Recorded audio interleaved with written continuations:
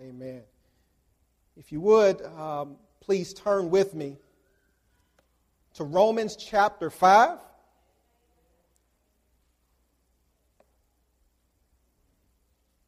If you would stand for the reading of God's Word.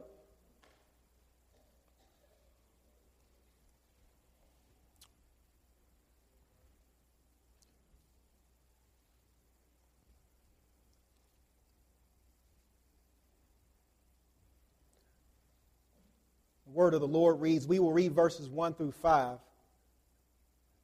And it reads, therefore, since we have been justified by faith, we have peace with God through our Lord Jesus Christ. Through him we have also obtained access by faith into this grace in which we stand, and we rejoice in hope of the glory of God. More than that, we rejoice in our sufferings, knowing that suffering produces endurance, and endurance produces character, and character produces hope. And hope does not put us to shame, because God's love has been poured out into our hearts through the Holy Spirit who has been given to us. May the Lord have a blessing upon the hearers of his word. Amen? Amen. When I was younger, I really didn't understand the importance of good credit. You know, I've heard people telling me how important it is, but it was difficult for me when I was younger to understand the importance of good financial credit. But you quickly find out how important good credit is when you're sitting across from the loan officer and they deny that credit application, right? Or when you apply for a credit card and you get that letter in the mail that says we're unable to process your application at this time. I've been there. It's then that you start thinking, man, I should have paid more attention to what was on my credit report. I should have paid more attention to paying my bills and being concerned about those things. It's not until you need credit that you start to think about the benefits of good credit. Sadly, many of us are more concerned about the benefits of our financial credit than the benefits of our spiritual credit that reflects our standing before God. If you think about it, one of the reasons credit loans are denied is because of the inability for us to either pay our debt or just because we have too much debt. Ironically, I think there's a parallel there in regards to our relationship with God. Just as we all at some point will find ourselves, or just as we have all found ourselves at some point in front of a loan officer, looking to get that answer back as to whether we're going to get credit or not, it is inevitable that each and every person here will stand before a holy God. And stand before a holy God who will decide where you spend eternity based on whether your sin debt is paid or unpaid. That is the deciding factor. There is no your credit score is within this range and you're good. It is either your sin debt is paid or it's unpaid. And unlike our financial debt that is on our credit report, we can't get rid of our sin debt through our own efforts. Right? We can work and work and work to improve our financial credit. But there is no amount of work you can do to improve your sin debt. We can give every single dime we earn to a worthy charity. We can have a clean criminal report. We can even spend all of our time serving at a homeless shelter, and it will not remove our sin debt. All of our sins, our sinful thoughts, our sinful deeds, just think about all the things that you have done.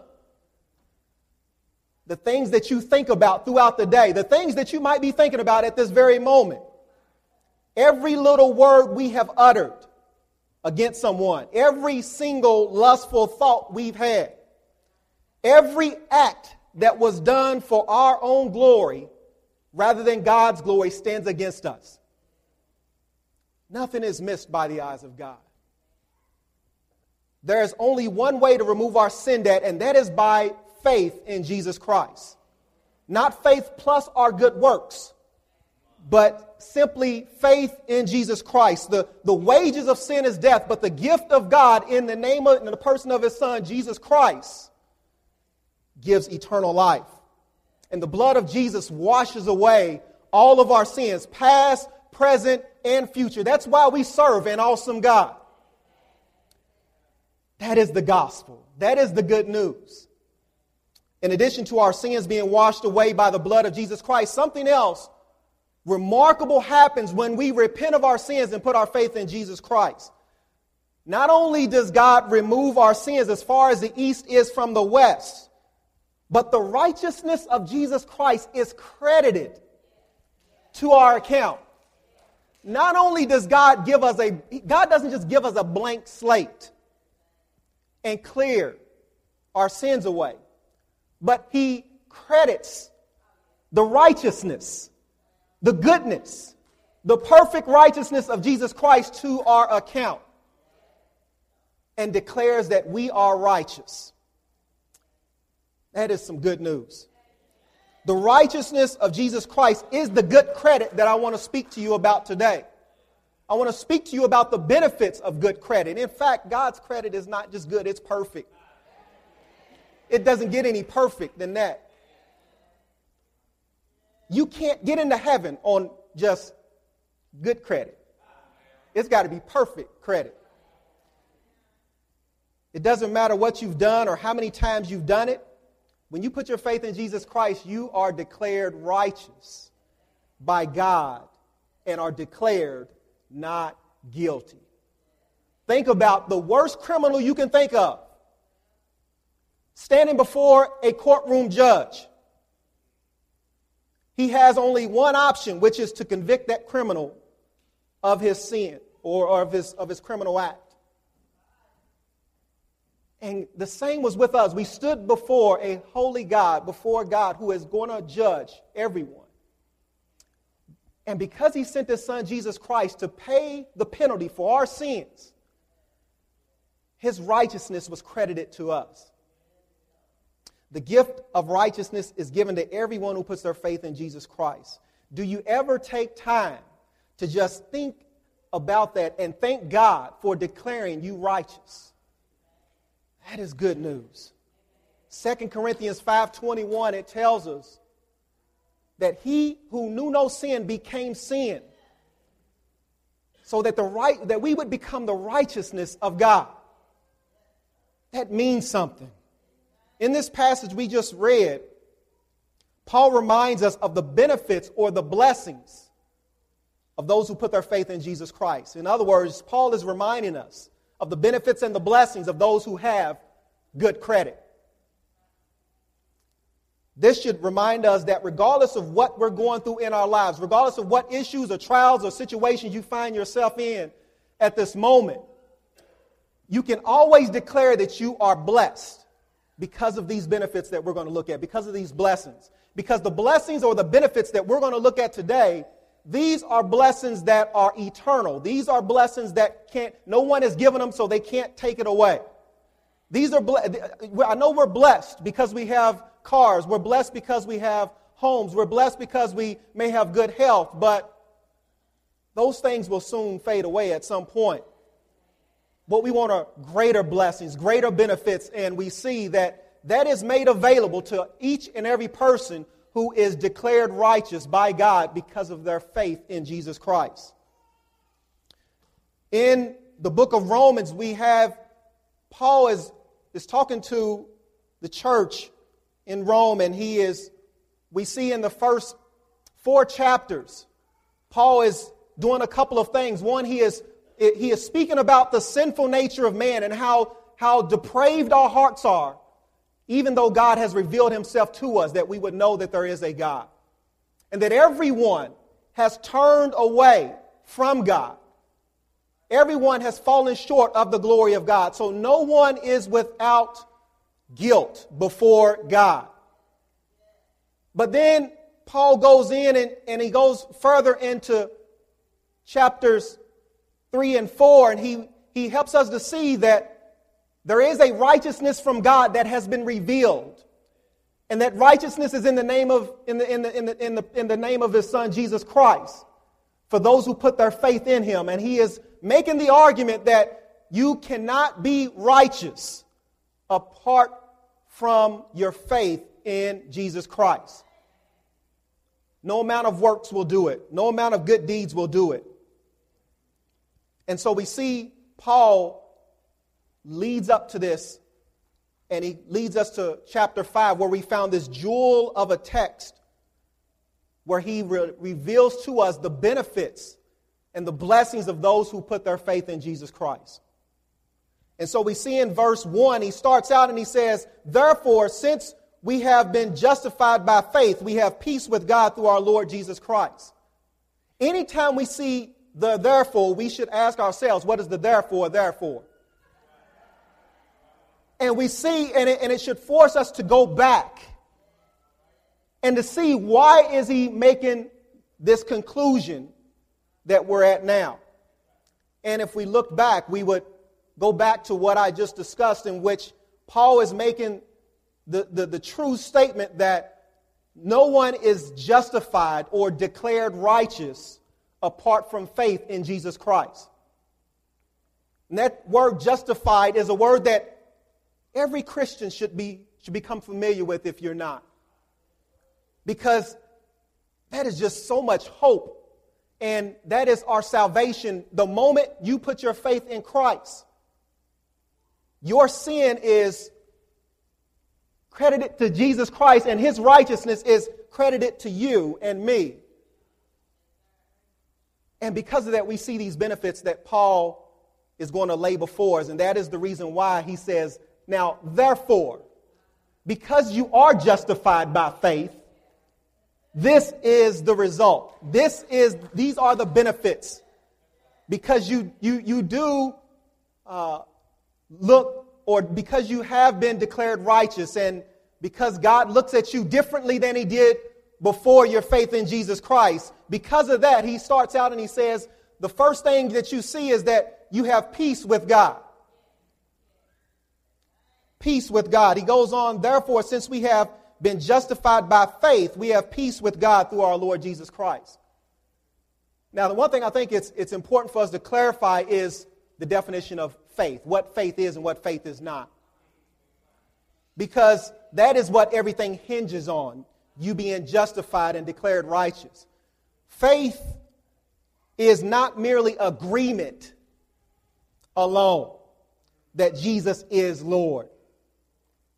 God's word says that even the demons believe that. It's not just merely agreement. Faith doesn't stop with agreement, but it continues with trusting Jesus with all of your life, just as you are trusting in those chairs to hold you up that you're sitting in right now. No one's sitting down thinking, I don't know if this chair is going to hold me right now. But trusting in Jesus is the same, where we put all of our weight on God and allow him to support us. It's to trust him with our life. It's to trust him with our finances. It's to trust him with our relationships. It's to trust him in every aspect of our lives. I like how W.E. Vine explains faith. He says faith consists of 3 elements. He says faith consists of conviction, surrender, and conduct.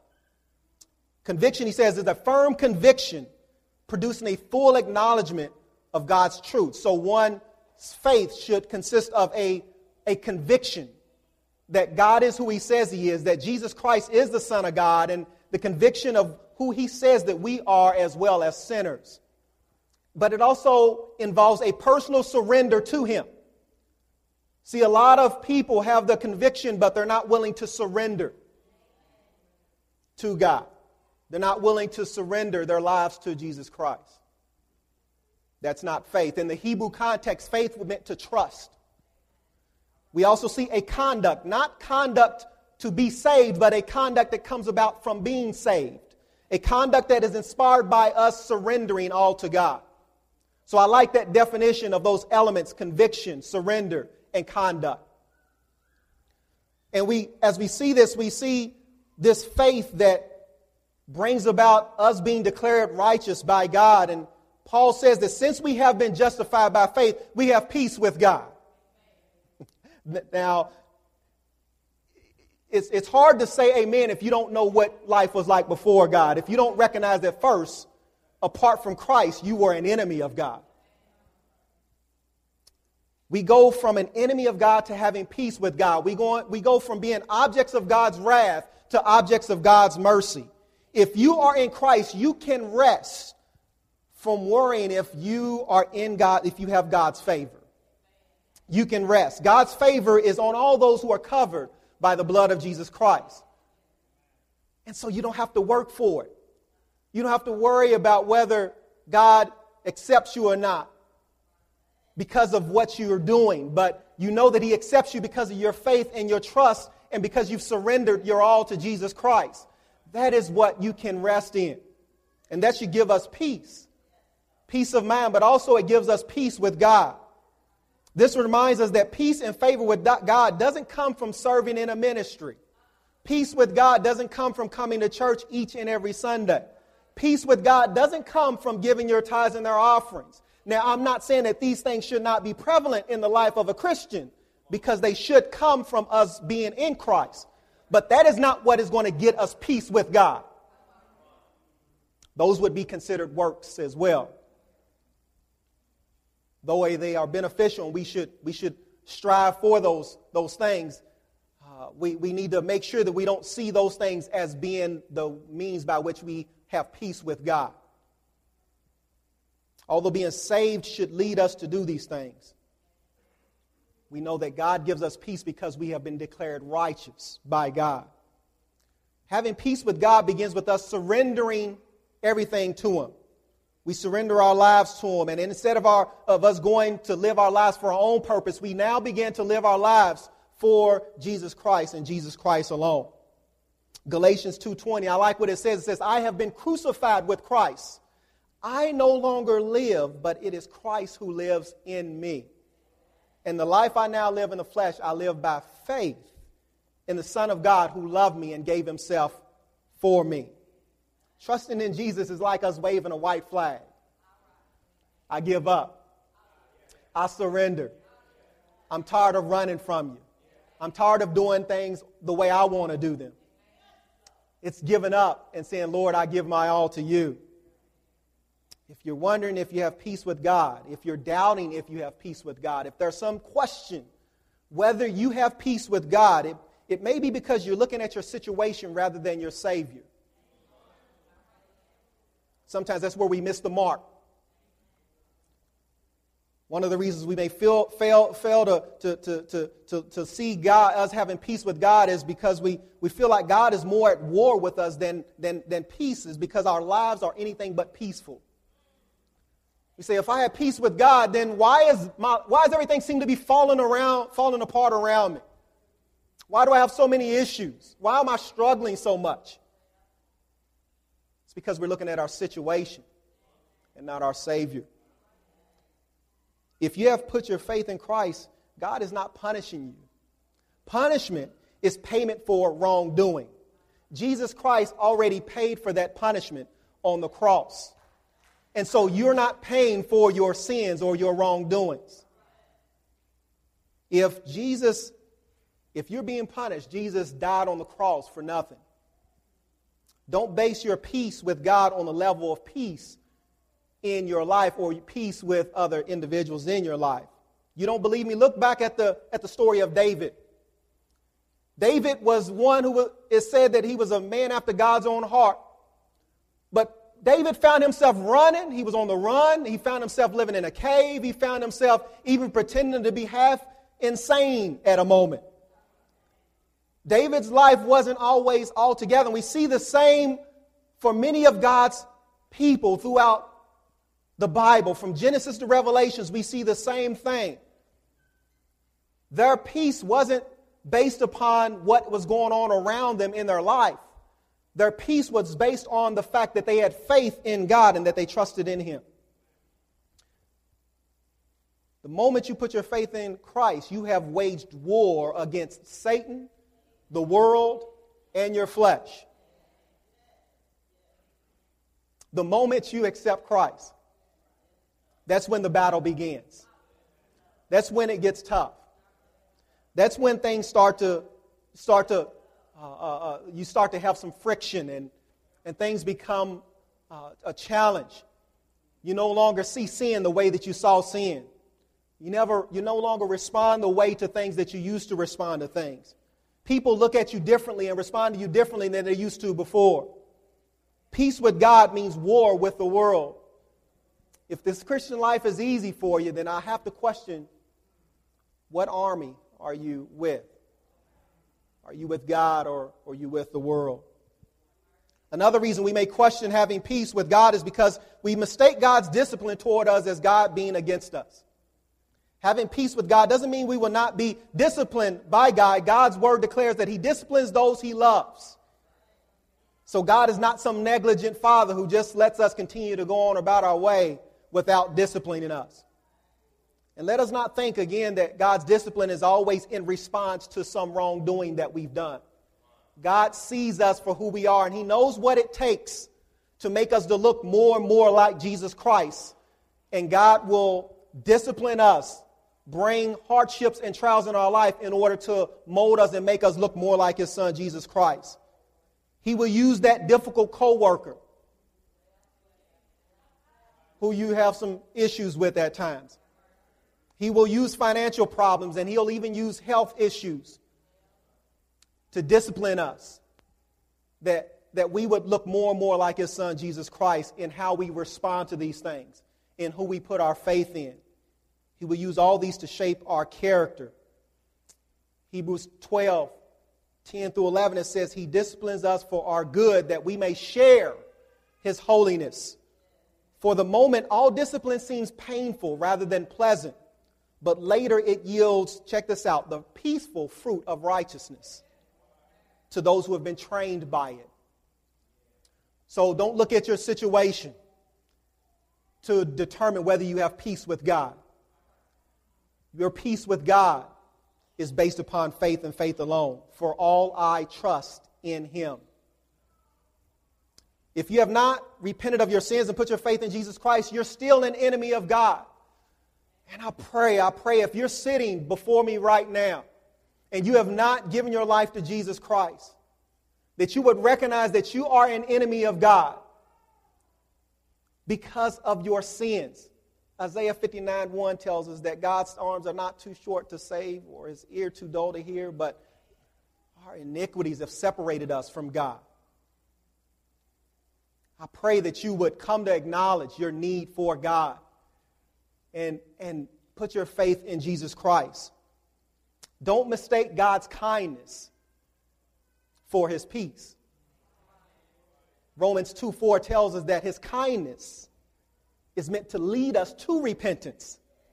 His kindness toward us, His grace, His common grace and His mercy towards you, the fact that you can get up each and every day and breathe, and the fact that you can go to work, the fact that you have food on your table, the fact that you haven't lost your mind, the fact that you're not in jail when you know you should be in jail, the fact that some things didn't happen that you know should have happened, it's just a measure of God's grace, His kindness. And that kindness is meant to lead you to repent and turn back to His Son, Jesus Christ. I pray that you may know this. Surrender your life today.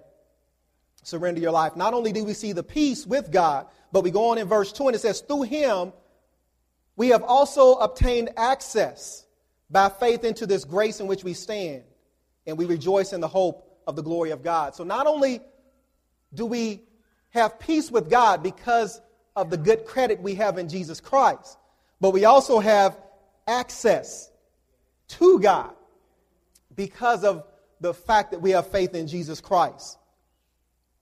The word access here is the picture of someone who has the freedom to enter a place through the assistance of another.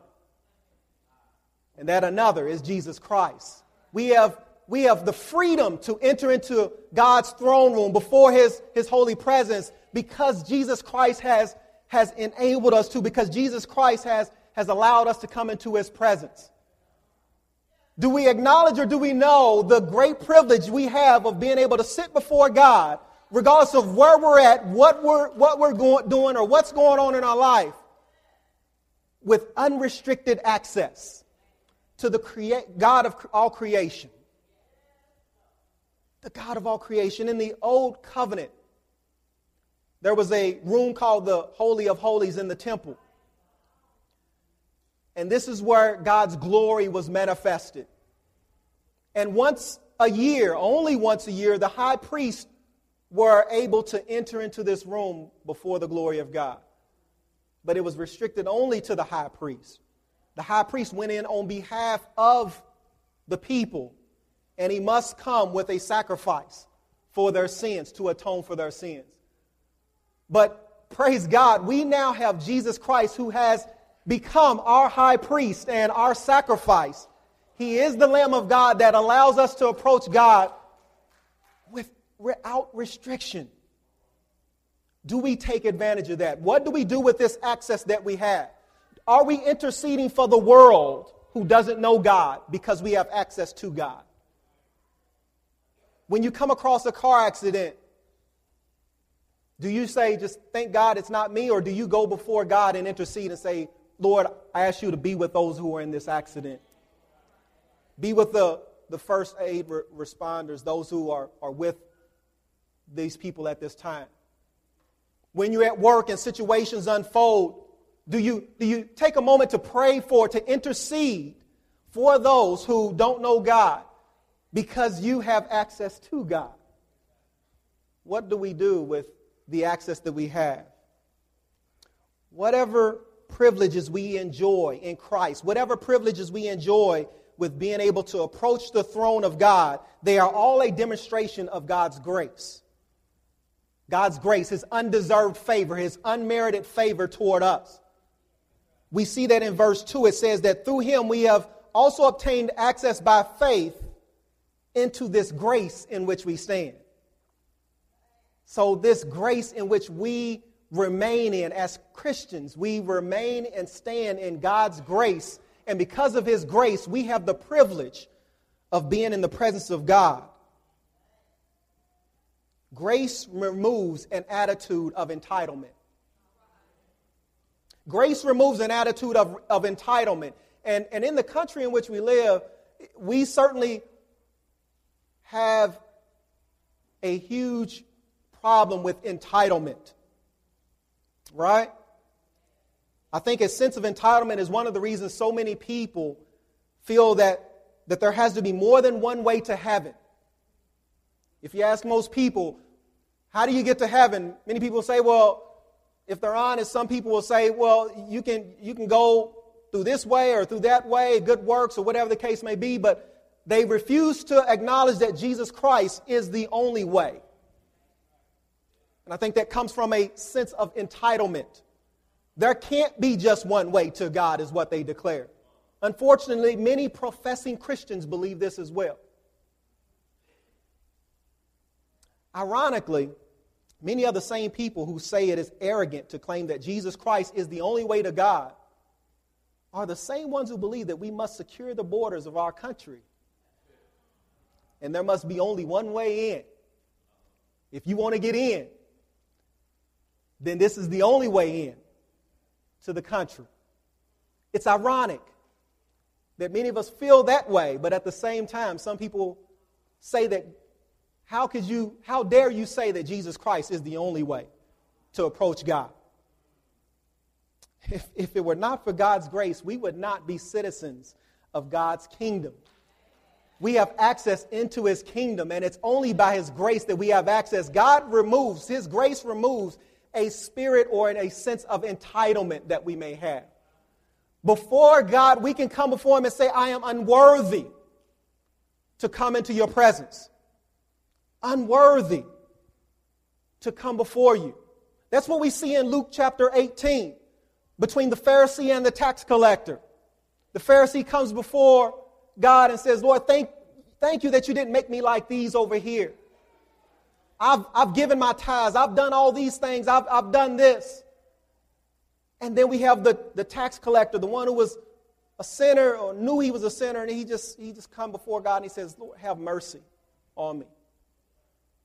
And that text reveals to us, it says that he is the one that was justified because of his faith and because he knew that he was unworthy to come into a presence of God. But it is because of his faith, it is because of our faith that we can enter into the presence of God.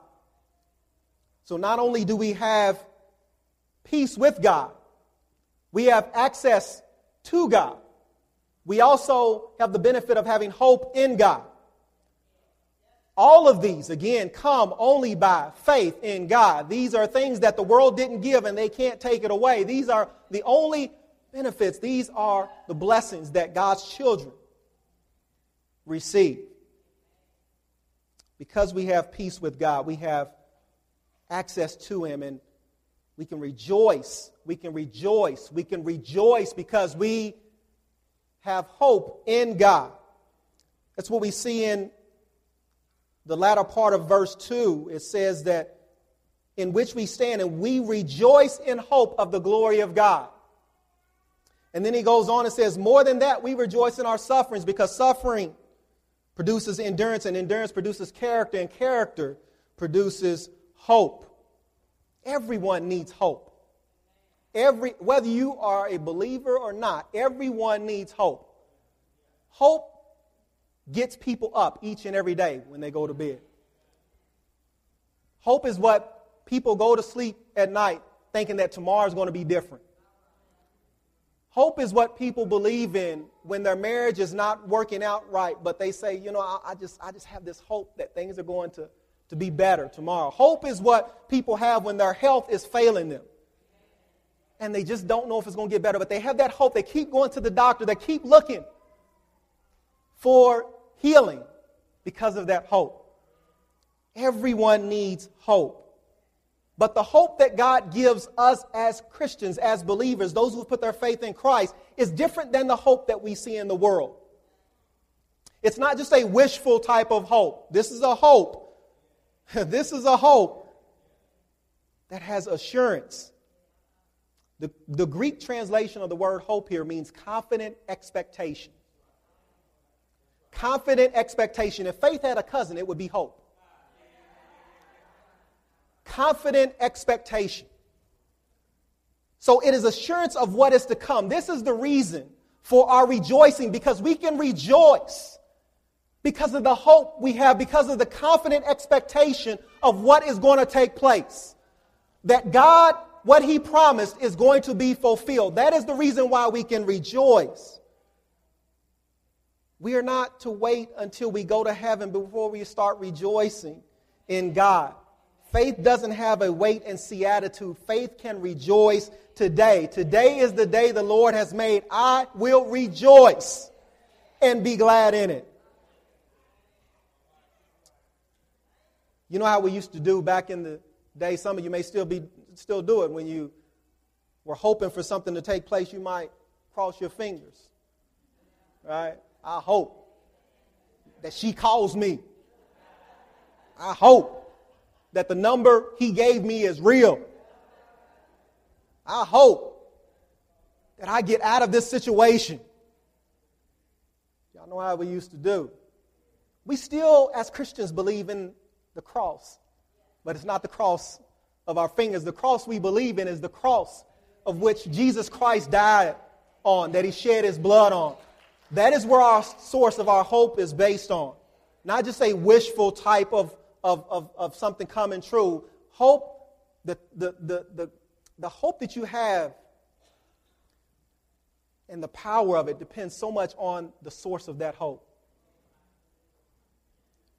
If that hope is based on anything or anyone other than God, then your hope is found in something, it's found in the wrong place. It's found in the wrong place. I like what Paul does here. He lets us know that our hope is so certain. He says you can rejoice in what is to come. But he also says you can rejoice even now. Don't miss it. I love what he does here, because he goes in verse 2 and he says we rejoice in the hope of the glory of God. What does he mean by the hope of the glory of God? He's saying that we can rejoice because we know that one day we will stand in the presence of a glorious God.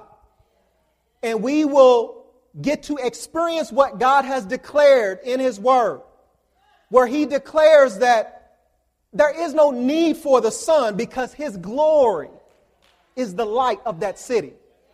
That is what we hope in. We hope also in the fact that God says that He will exchange these old broken bodies that we have. The pain that we experience. Now, some of you who are a little bit younger, the ones who are teenagers, you can't relate to that at this point. I know I couldn't, but now that I'm getting a little bit older, I'm starting to relate to that more and more. And that hope is increasing more and more. Amen? So you see that hope. He says that we can rejoice not only in what is to come, but also what is also now because of the promises of God. We don't have to think about what God is going to do in the future to rejoice. Even though we're not what we will be, we can rejoice in the fact that we're not who we used to be. We're not what we are yet going to be, but we can rejoice in God that we're not who we used to be, and that we can see God's work on us. There is evidence, and this evidence is not just a matter of fact that we're getting mature and we're getting older.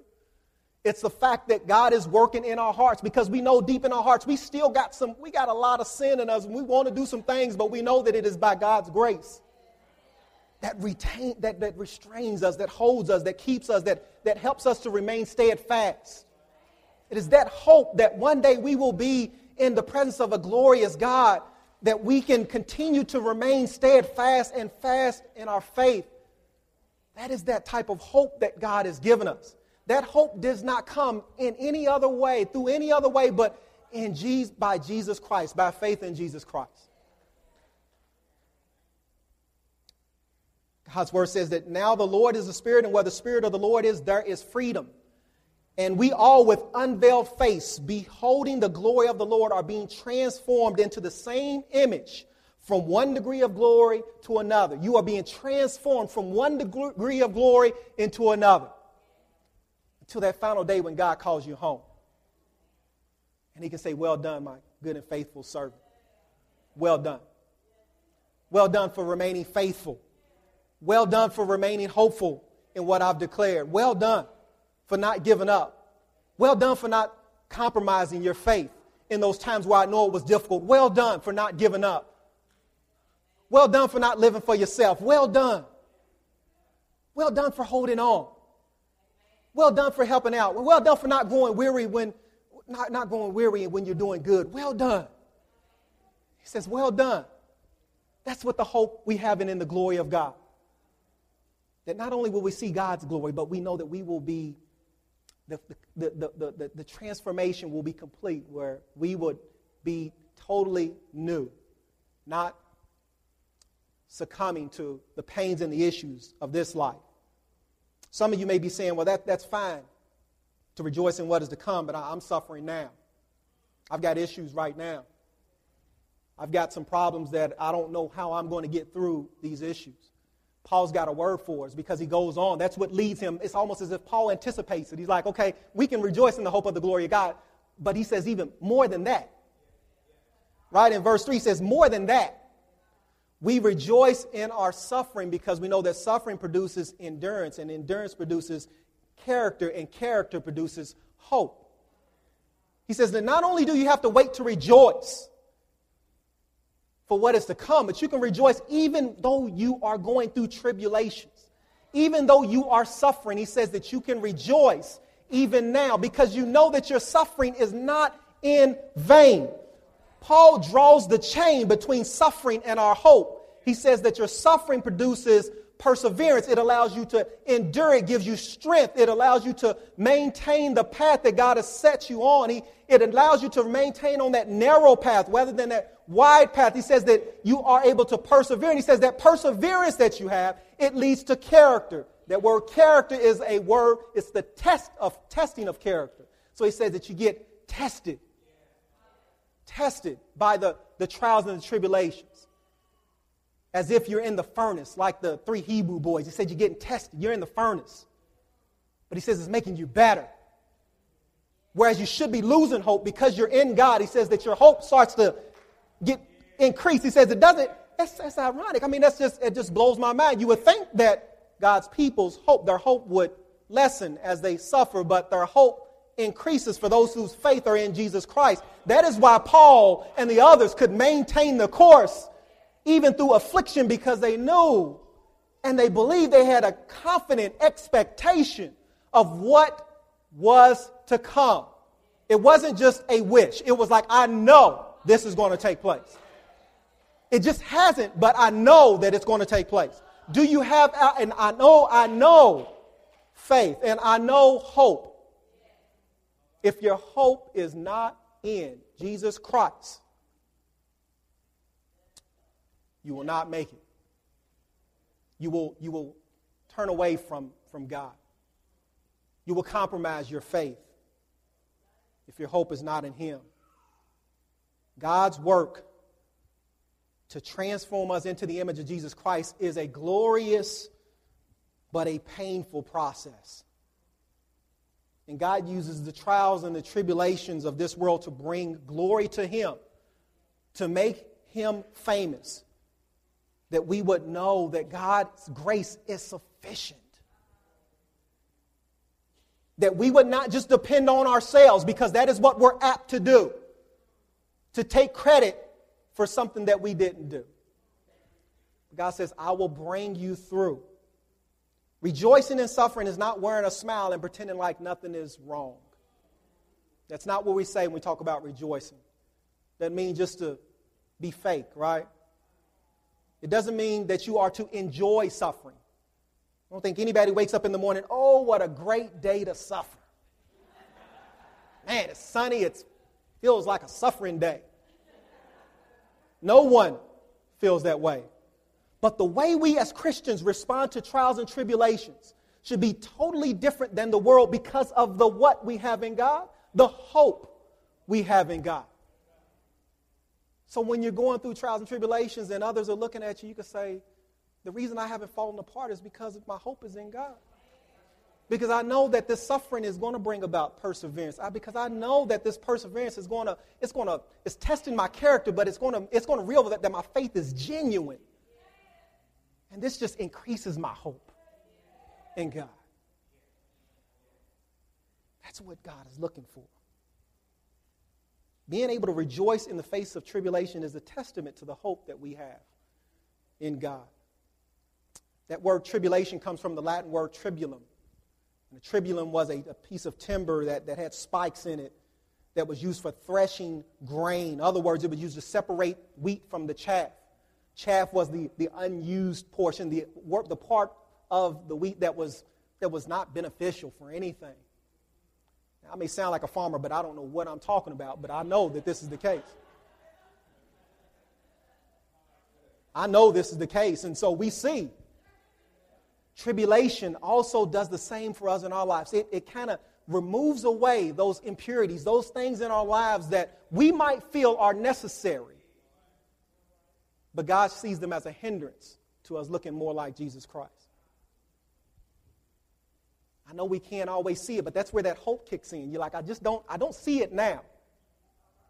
But I have hope in God. I have hope in Jesus Christ.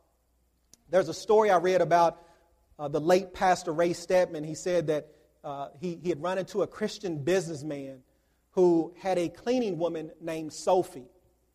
And he said, the businessman said to her one day, he said, Sophie, he said, why are you always so cheerful? He says, you don't have much in life, but you're always cheerful. What's your secret? And she replied, she said, well, it's the way I read my Bible. And he said, I read the Bible too, but I don't find myself being cheerful like you are. And she said, you don't read it right. She says, my Bible says glory in tribulation. Doesn't spell growl.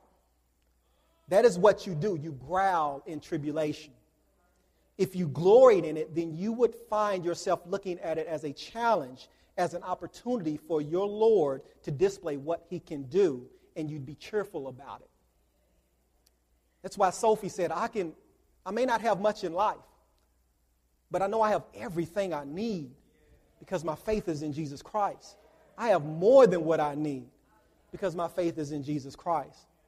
And so our eyes were on it wasn't on our circumstance or our situation. It wasn't in the material things she had. Because apparently she didn't have much, but she said, look, I have everything in Christ. How are you responding to your tribulations? If you're having trouble rejoicing, go to God's word for encouragement. Go to God's word for encouragement. It will give you hope and sustain you when you're weak. Amen? Not only do we enjoy the benefits of God, of having peace with God because we have been declared righteous, we also enjoy the benefits of access to God. We also enjoy the benefit of hope in God. Again, all of these things only possible by faith in Jesus Christ. But he doesn't leave us there. Paul says that we also have the benefit of having love from God. He says in verse 5, and hope does not put us to shame because God's love has been poured into our hearts through the Holy Spirit who has been given to us. Hope does not put us to shame. Paul is telling us, he's saying that you won't be disappointed for your hope in God. There are sometimes, I think that there are many times that people won't mention it, but many of you may be wondering, is the sacrifices I'm making, are they really worth it? Am I going to be disappointed? I know that I'm struggling in my marriage, but I'm holding on. I'm making some sacrifices. I'm remaining faithful. But am I going to be disappointed and say that I should have done this? Somebody may be struggling in other areas of their life, or whatever the case may be, and you may be reflecting back and looking back and wonder, when I die, will I be disappointed because things aren't quite what I thought they would be? And Paul is saying, you won't be disappointed. God is saying, you won't be disappointed. Hope in him does not put us to shame. He says, you won't be disappointed. This passage reminds us that what God has declared, it will come to pass. Why? He says, why is that the case? He says, because God has poured his love into our hearts through the Holy Spirit. The connection he's making there is he's saying that your hope is not going to disappoint you because God has poured his love into your life. He has given you the Holy Spirit. He has shared himself with you as evidence that he is going to fulfill what he said he was going to fulfill. God's word declares that the Holy Spirit being given to us is a deposit. It's a deposit. God's like, I'm going to deposit a gift to keep you so that you don't fall when you're suffering, so that you can be comforted when you're hurting. He says, I'm going to give you a counselor to counsel you and give you wisdom on how you are to live, how you ought to walk, how you ought to live this Christian thing out. He says, I'm going to give you a gift so that you will maintain the course that I've placed you on. When you put a deposit on something, you're almost like, oh, it's mine. I got it, right? You know how it is when you had a home or something, they're like, oh, if you get a loan application, if they ask for like a deposit or you put a down payment, or you put a down payment on a car, you're like, it's mine. God's like, I gave you a deposit, a gift. We may not be able to see him, but we can feel him. We have evidence of him because you are where you are because of the power of the Holy Spirit in you. You have a relationship with God. You can approach his throne with full access. You have peace with God because of the working of the Holy Spirit. He starts out in the first verse and he comes back to the fifth verse and he says the Holy Spirit is responsible for all of this. Your faith in Jesus Christ, when you put your faith in Christ, God gives you the Holy Spirit. The Holy Spirit comes into your life, the third person of the Trinity, and he's with you. And God says that if I have given you this deposit, it's not going to be taken back. So the giving of the Holy Spirit is God's love and showing that he will finish what he started. Philippians 1:6 says, being confident of this, that he who began a good work in you, what will he do? He will bring it to completion on the day of Jesus Christ. Do you believe that? He says the reason you believe, the reason you have hope, the reason you have maintained, the reason you haven't given up is because of the Holy Spirit. It's not because you're so wise. It's not because you're so strong. He says it's because I've given you a part of me that you would maintain the course. The Holy Spirit ensures that God will finish what he started. Anyone else in your situation would have given up, maybe by now. When you go look at what you've gone through, if it wasn't for God keeping you, if it wasn't for his grace, you would have said, forget about this. Forget about it. It's not even worth it. Right? I sacrifice my tithes. I remain pure for God. I'm getting laughed at times because of my faith and how I respond to the way the world responds.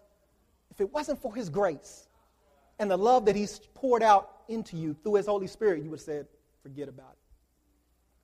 So we can't take any credit, although he's credited us with his righteousness. We can't take credit for remaining faithful, but we can just come before his throne and say, thank you, God. Thank you, Lord, for the righteousness you've given me. Thank you that you have given me the Holy Spirit to sanctify me and help me to not give up. Thank you for being gracious. I pray that we would come before God's throne and we would lay before him our sense of entitlement, knowing that we have peace with God, we have access to God, we have the hope in God, we have love from God only because of our faith in Jesus, only because of what Jesus Christ has done. It's all because of what Jesus Christ did when he walked that dusty road. It's only because of Jesus Christ, because he willingly gave of himself on the cross. It's only because of what Jesus Christ did and being shamed and ridiculed and mocked. It's only because he wore a crown with thorns in it. It's only because he took 39 lashes on his back. It is only because he hung on the cross for 6 agonizing hours in the heat of the day. That is God on the cross being crucified for you and me. He didn't have to do it. God is not a God that he's in need of anything. He says that I am the I am. He doesn't need anything. But praise God that he made a way out of no way. Praise God, he changed hopeless to hope. So I pray that if you don't know Christ, if you don't know Jesus Christ, don't leave the same way you came in. Don't leave. How should you escape if you neglect so great a salvation? Because at some point, every single one of us, either Christ comes first or we die before he comes. At some point, we will all stand before the judgment seat of God. And our credit will stand before God. Whether we still have the credit that was credited to us or the sin that was credited to us from Adam, the one who we inherited all of our sin, or we will stand before God and he will ask us, why should I let you in? And say, because I have faith in Jesus Christ.